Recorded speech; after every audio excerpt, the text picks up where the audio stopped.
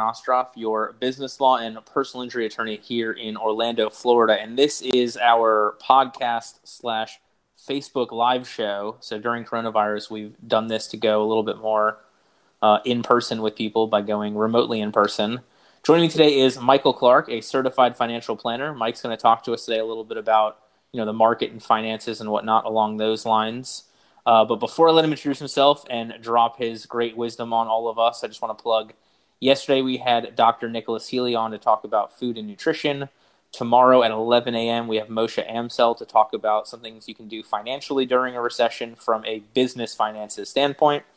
And then if you're liking these videos and you want access to more of the videos, please go ahead and subscribe to our YouTube channel. Mark will put the link in the bottom.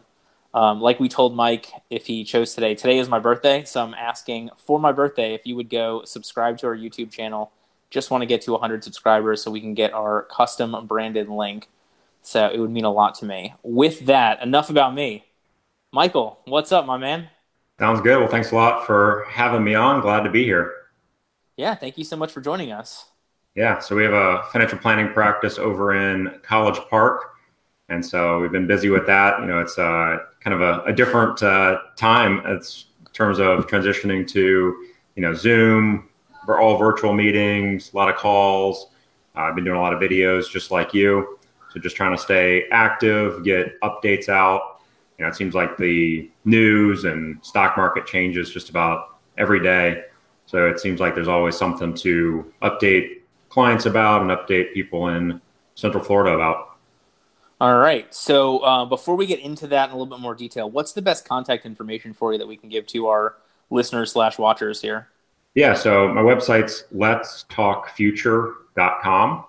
And then you can also email me. It's michael@letstalkfuture.com. That's my radio show website. And then we also do some videos there. But my full contact information's there. And you can also learn a little bit more about me and what I do.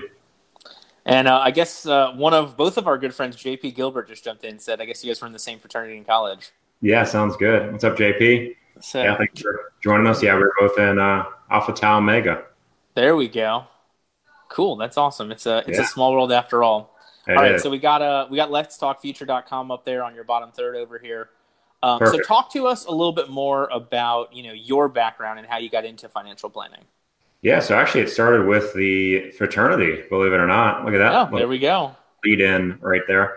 So there was a alumni that worked for Raymond James. I didn't really know Raymond James at the time, or even what that company was about, or even what financial planning was. I mean, I knew the gist of it because I was studying finance at UCF, but I was on the board of the fraternity, and an alumni let us use his office in downtown Orlando.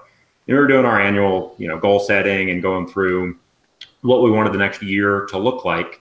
And on one of the breaks, I went into his office and I said, "Hey, Steve, it was really nice of you to let us use your office. We really appreciate it. It's beautiful, by the way. Do you ever do internships?" And I just figured he would blow me off, or he'd say, "Yeah, sure, send me your resume," and nothing would come of it. However, that was in like 2006, 2007. Sent him my resume. Sure enough, he connected me with a team at Raymond James, and I've been with this company ever since.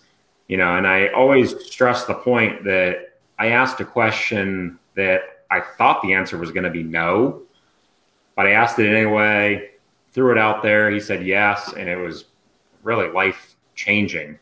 So I worked in that branch till about 2011, and then a group of us, there wasn't really a Raymond James presence, if you will, in College Park.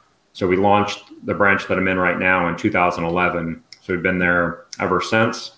And about 4 or 5 of us live right around the office. So my house is not that big of a deal right this second, but my house is about a half a mile from the office. So it's very convenient for when we get back to normal and I have that commute. But I have a pretty short commute in the grand scheme of things. There you go. Let me see if... Yeah, Mark, if you get a chance, if you can put a white background behind the Kieran Partners logo or something, it's tough to see the black on the navy blue for that. Yeah, so I love it. I'm a big Gary Vee fan. Gary Vee always talks about sometimes you got to ask, and he's had multiple people that have asked him for a job that have gotten a job on the spot or at least gotten an interview. So for everybody listening, this is just another proof that sometimes all you got to do is ask. Not that you necessarily get success or everything that you want, but you'll get a lot more opportunities if you reach out and ask people for them. And then I always love grabbing lunch with you or Rob, and the office is in downtown College Park. Go to the restaurant right there, and I've never gone to lunch with any of you where we didn't run into somebody else who was a client, a friend. Rob went to UCF for football for a couple of years, so we ran into a bunch of former partners and whatnot there. Thank you, Mark. That looks a lot better. So really cool what you guys do. To keep a spot in that community, live in that community, work in that community, and support that community. Yeah, no, it's great. We've been entrenched, and we try to stay entrenched. College Park does a really great job. Not to, I'm obviously biased because I work and live here. But yeah, we certainly enjoy it, and we know a lot of the people. So can't wait to get back out to lunch with you when we can. And I think we probably owe you lunch since it is your birthday today. And booking it, you said I'd have to sing to you, but that's probably not going to happen. In fact, I even have a story from the office. We do like birthday lunches or birthday celebrations in the office, and we always sing. And I've told everybody in the office this. We always post it to Facebook, and we are not good at singing. And again, I've told them that a lot, so I hate when those videos go to Facebook because we're good at financial advice and managing other people's money, but unfortunately, singing is not what that's not our forte. So I did grab a sign for you, Jordan. Oh my God! And it's right here. Now it doesn't have your actual name on it. We're going to a drive-by birthday later today. Those things where you drive by and honk the horn and all that. Yeah. I figured I'd grab that sign and let you know that you share your birthday with like a 8-year-old girl too. So hey, I probably share my name with a couple 8-year-old girls as well. So it's that's all right. Yeah, so we did. So our paralegal, or one of our paralegals, his birthday is on May 1st, and so we've been doing a morning Google Hangout call with the whole office, and so we went to sing to him, not realizing that basically Google Hangout only lets one person talk at once. So it was like jumping back between everybody singing, and then everybody was like off pace and off key, and it was. I wish we had recorded it. It had to be the worst birthday singing ever, just because of the technology on top of everything else. So we skipped that this morning. Yeah. But along those lines, before we get back into the financial planning, I know you may not be a good singer, but I know you're a phenomenal juggler. I am. I don't really have much I can juggle, but no, that's totally fine. But I always love if you can tell everybody your story of doing PechaKucha with the juggling the knives and everything. I think that's so cool. Yeah, no, absolutely. Yeah, so I've had a lifelong hobby of juggling, which is I know certainly unique. But I learned how to juggle in the first grade. And then it's just been kind of a party trick ever since. I originally learned how to juggle for hand-eye coordination for sports, and it is really good for that. About a year and a half ago, I had the opportunity to do what's called a PechaKucha, where basically just an interesting thing, but it's a presentation where you have a PowerPoint that runs behind you, and then the slides automatically transition every 20 seconds.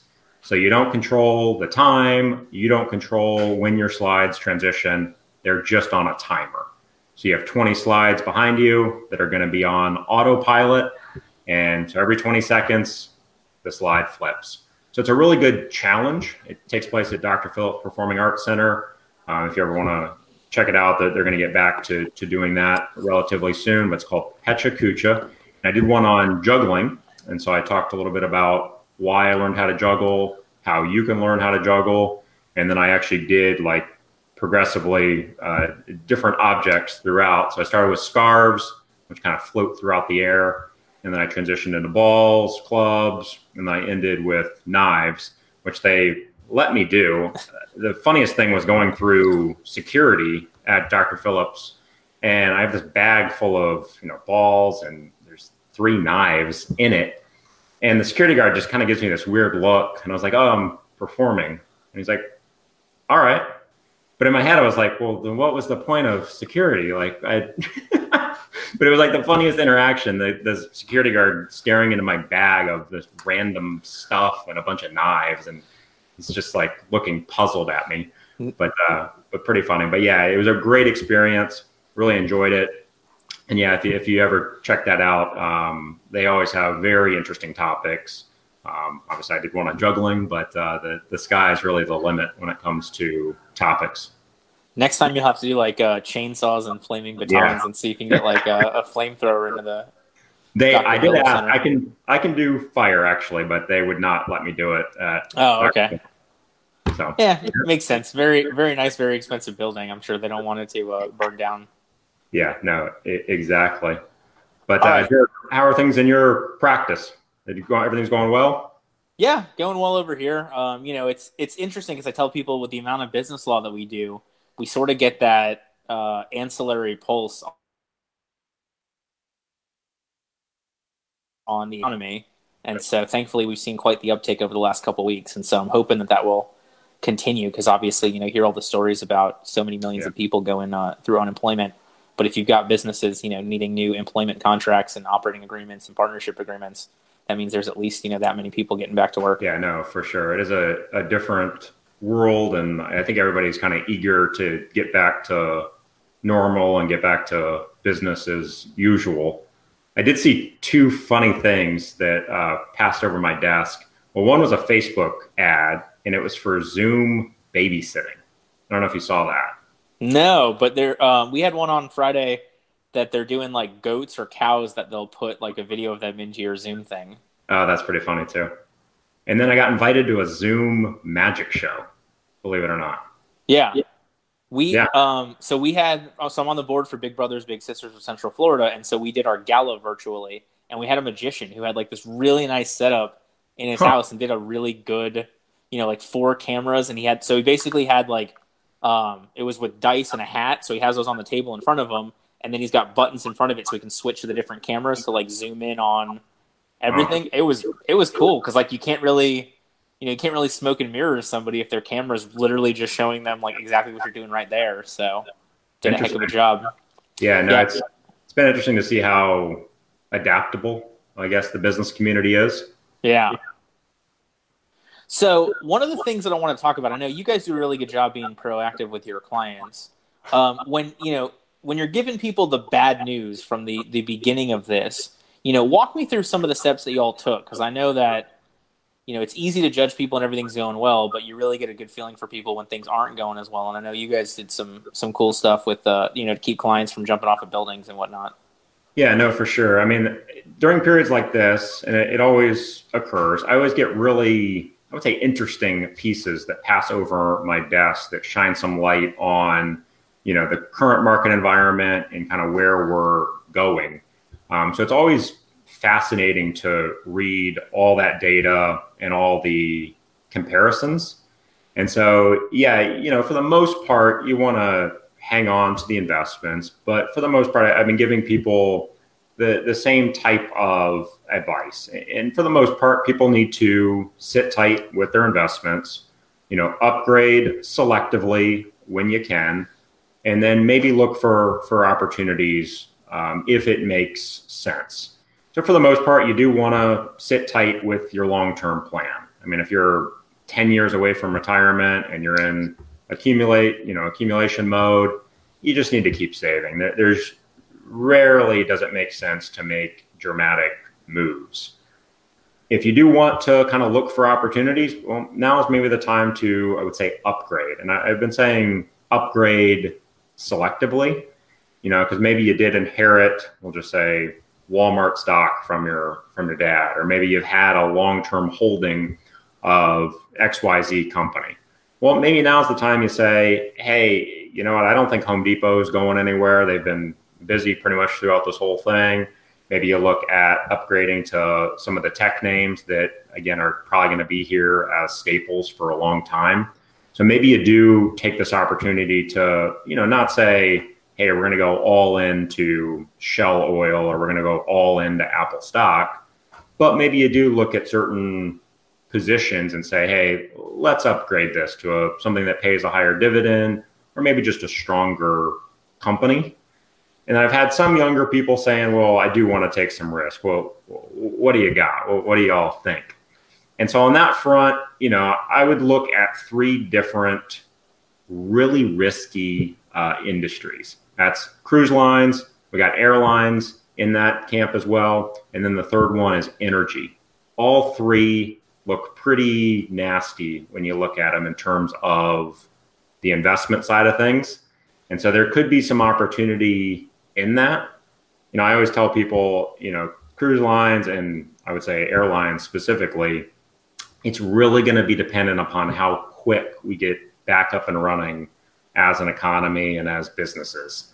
Because if we don't, or we drag on for a long time, those 2 specifically are going to have to burn through a lot of cash as a company. But if we recover quick, you're going to see a huge spark in especially those 2, cruise lines and airlines. So, I don't know how quick we'll get up and running, but those 2 are going to be very dependent upon it. And then energy, when other countries fight over oil, and we truthfully right now aren't using that much oil. Right. And gas. I wish I could. I mean, the gas prices are awesome. But we don't have, supply is really, really high right now with oil. So because supply is really high and demand's really low, well, that drives the price of oil down.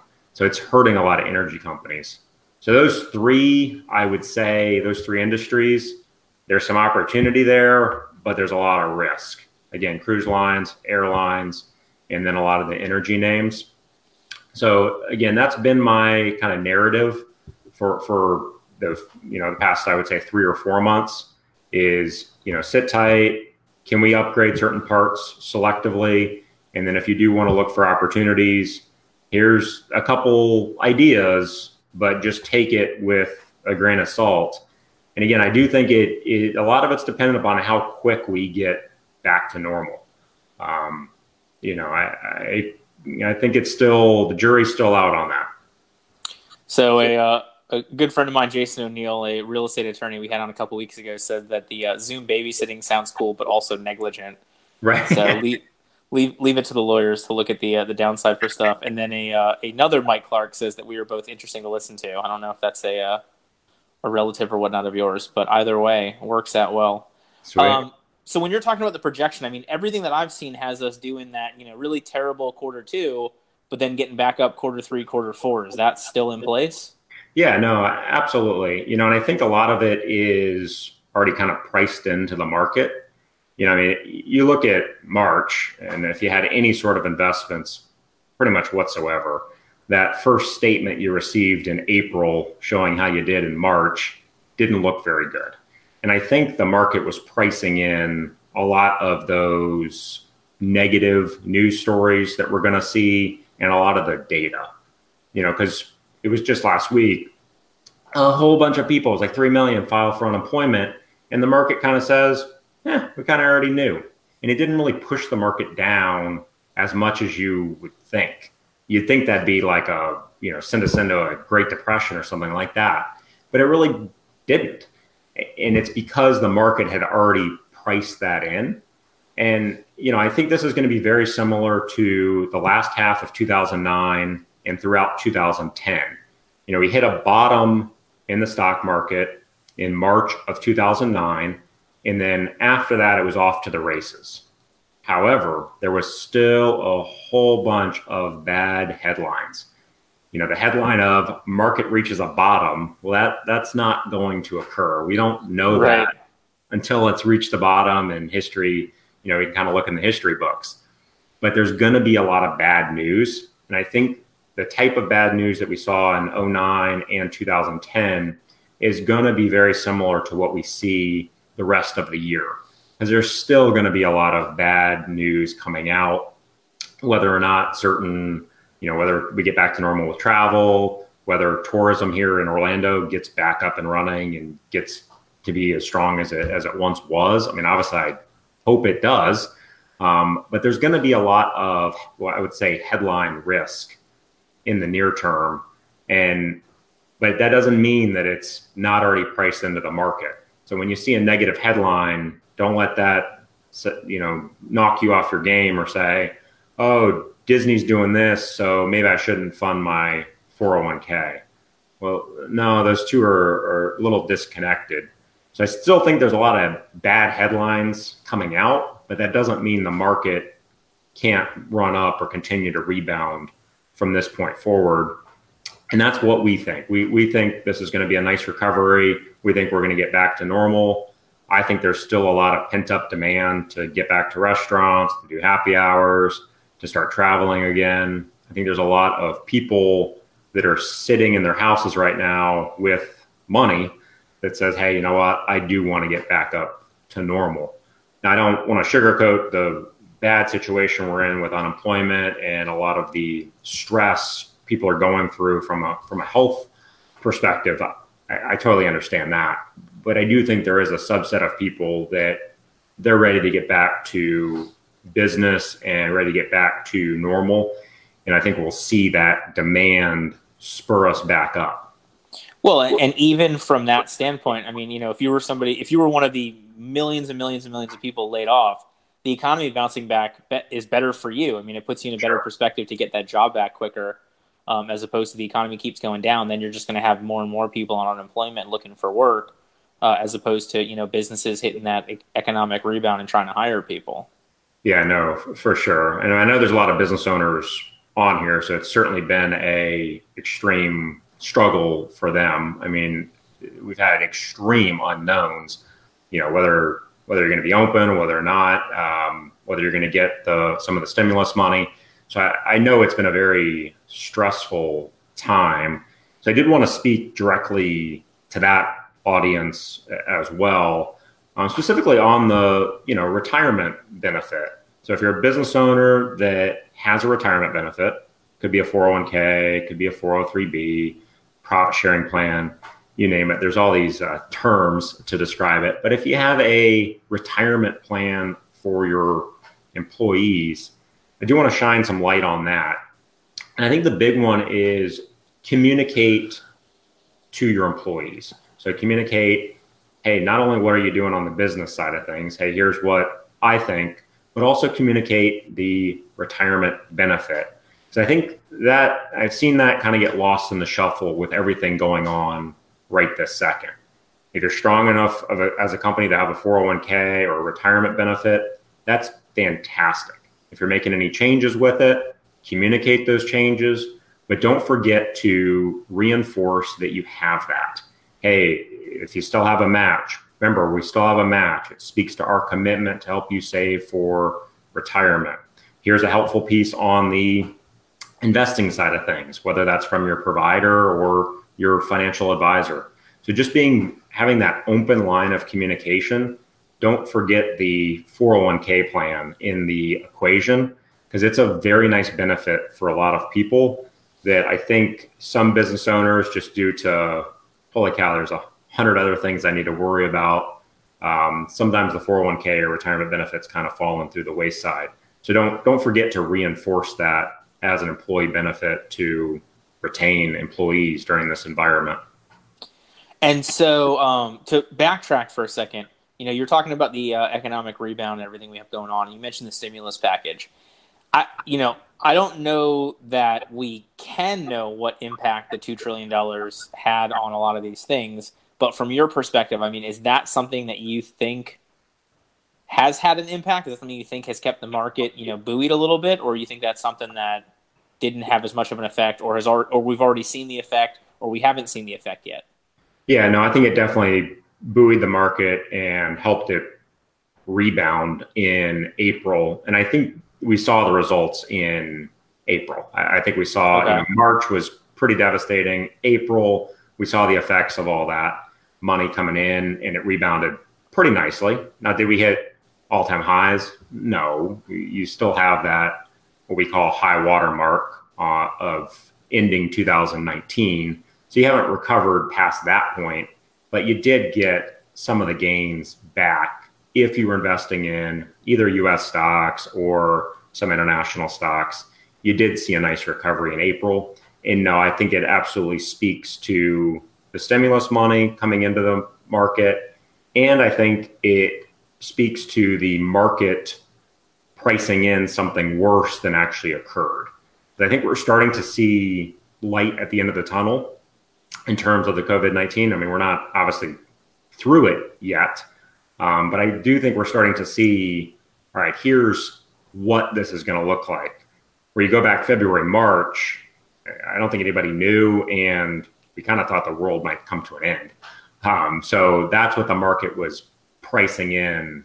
And so I think it's a combination of both why we're seeing the rebound is that stimulus money, and then also on the expectations of how bad it was going to be.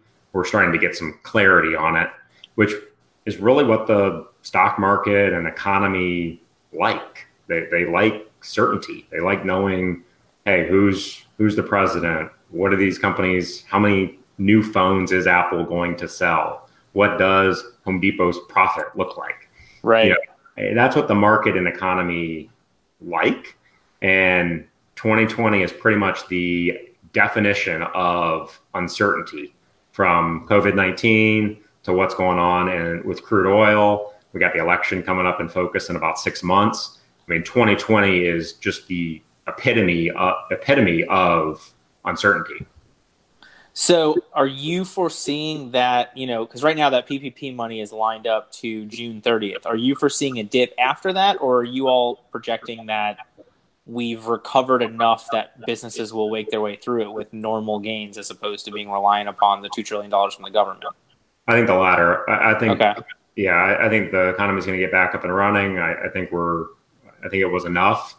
And yeah, I'm a believer in that we'll see new highs again relatively quick, and it'll be back to smooth sailing. All right. That's a phenomenal, your lips to God's ears, hopefully that's the thing that we get going on here. So I know you guys have compliance issues, and we can't really get into, terrible specifics. I know you talked about 3 of the different categories for people that are younger, but from that overall perspective, what else are things that people can be looking out for now? And then I also want to talk about that kind of going forward long term. Yeah, no, I think one thing to look at, especially for the younger people or still in the accumulation phase, is should you do a Roth conversion? So that's not really a topic we've talked about up to this point, but a Roth conversion allows you to take money that's never been taxed, or to put it another way, money that's going to be taxed when you access it in retirement. You maybe say, hey, you know what? I've lost some money on my investments. Is now the time to convert that money to Roth. Doing so, you pay the taxes this year. However, the good news is you're getting them out of the way. And then when you go to retire, you've paid the taxes now. So I bring that up. Roth conversions might be something to look at. It's not necessarily a, sexy story. Hey, Apple's better than HP right now. And you right. that. But from an actual financial planning perspective, just sheer reality, well, a Roth conversion makes more sense now than it did back in December, as the prices, assuming you're investing in something that has some sort of risk associated with it, a Roth conversion makes more sense than it did just a few months ago, because the prices are lower and that's what you pay the taxes on.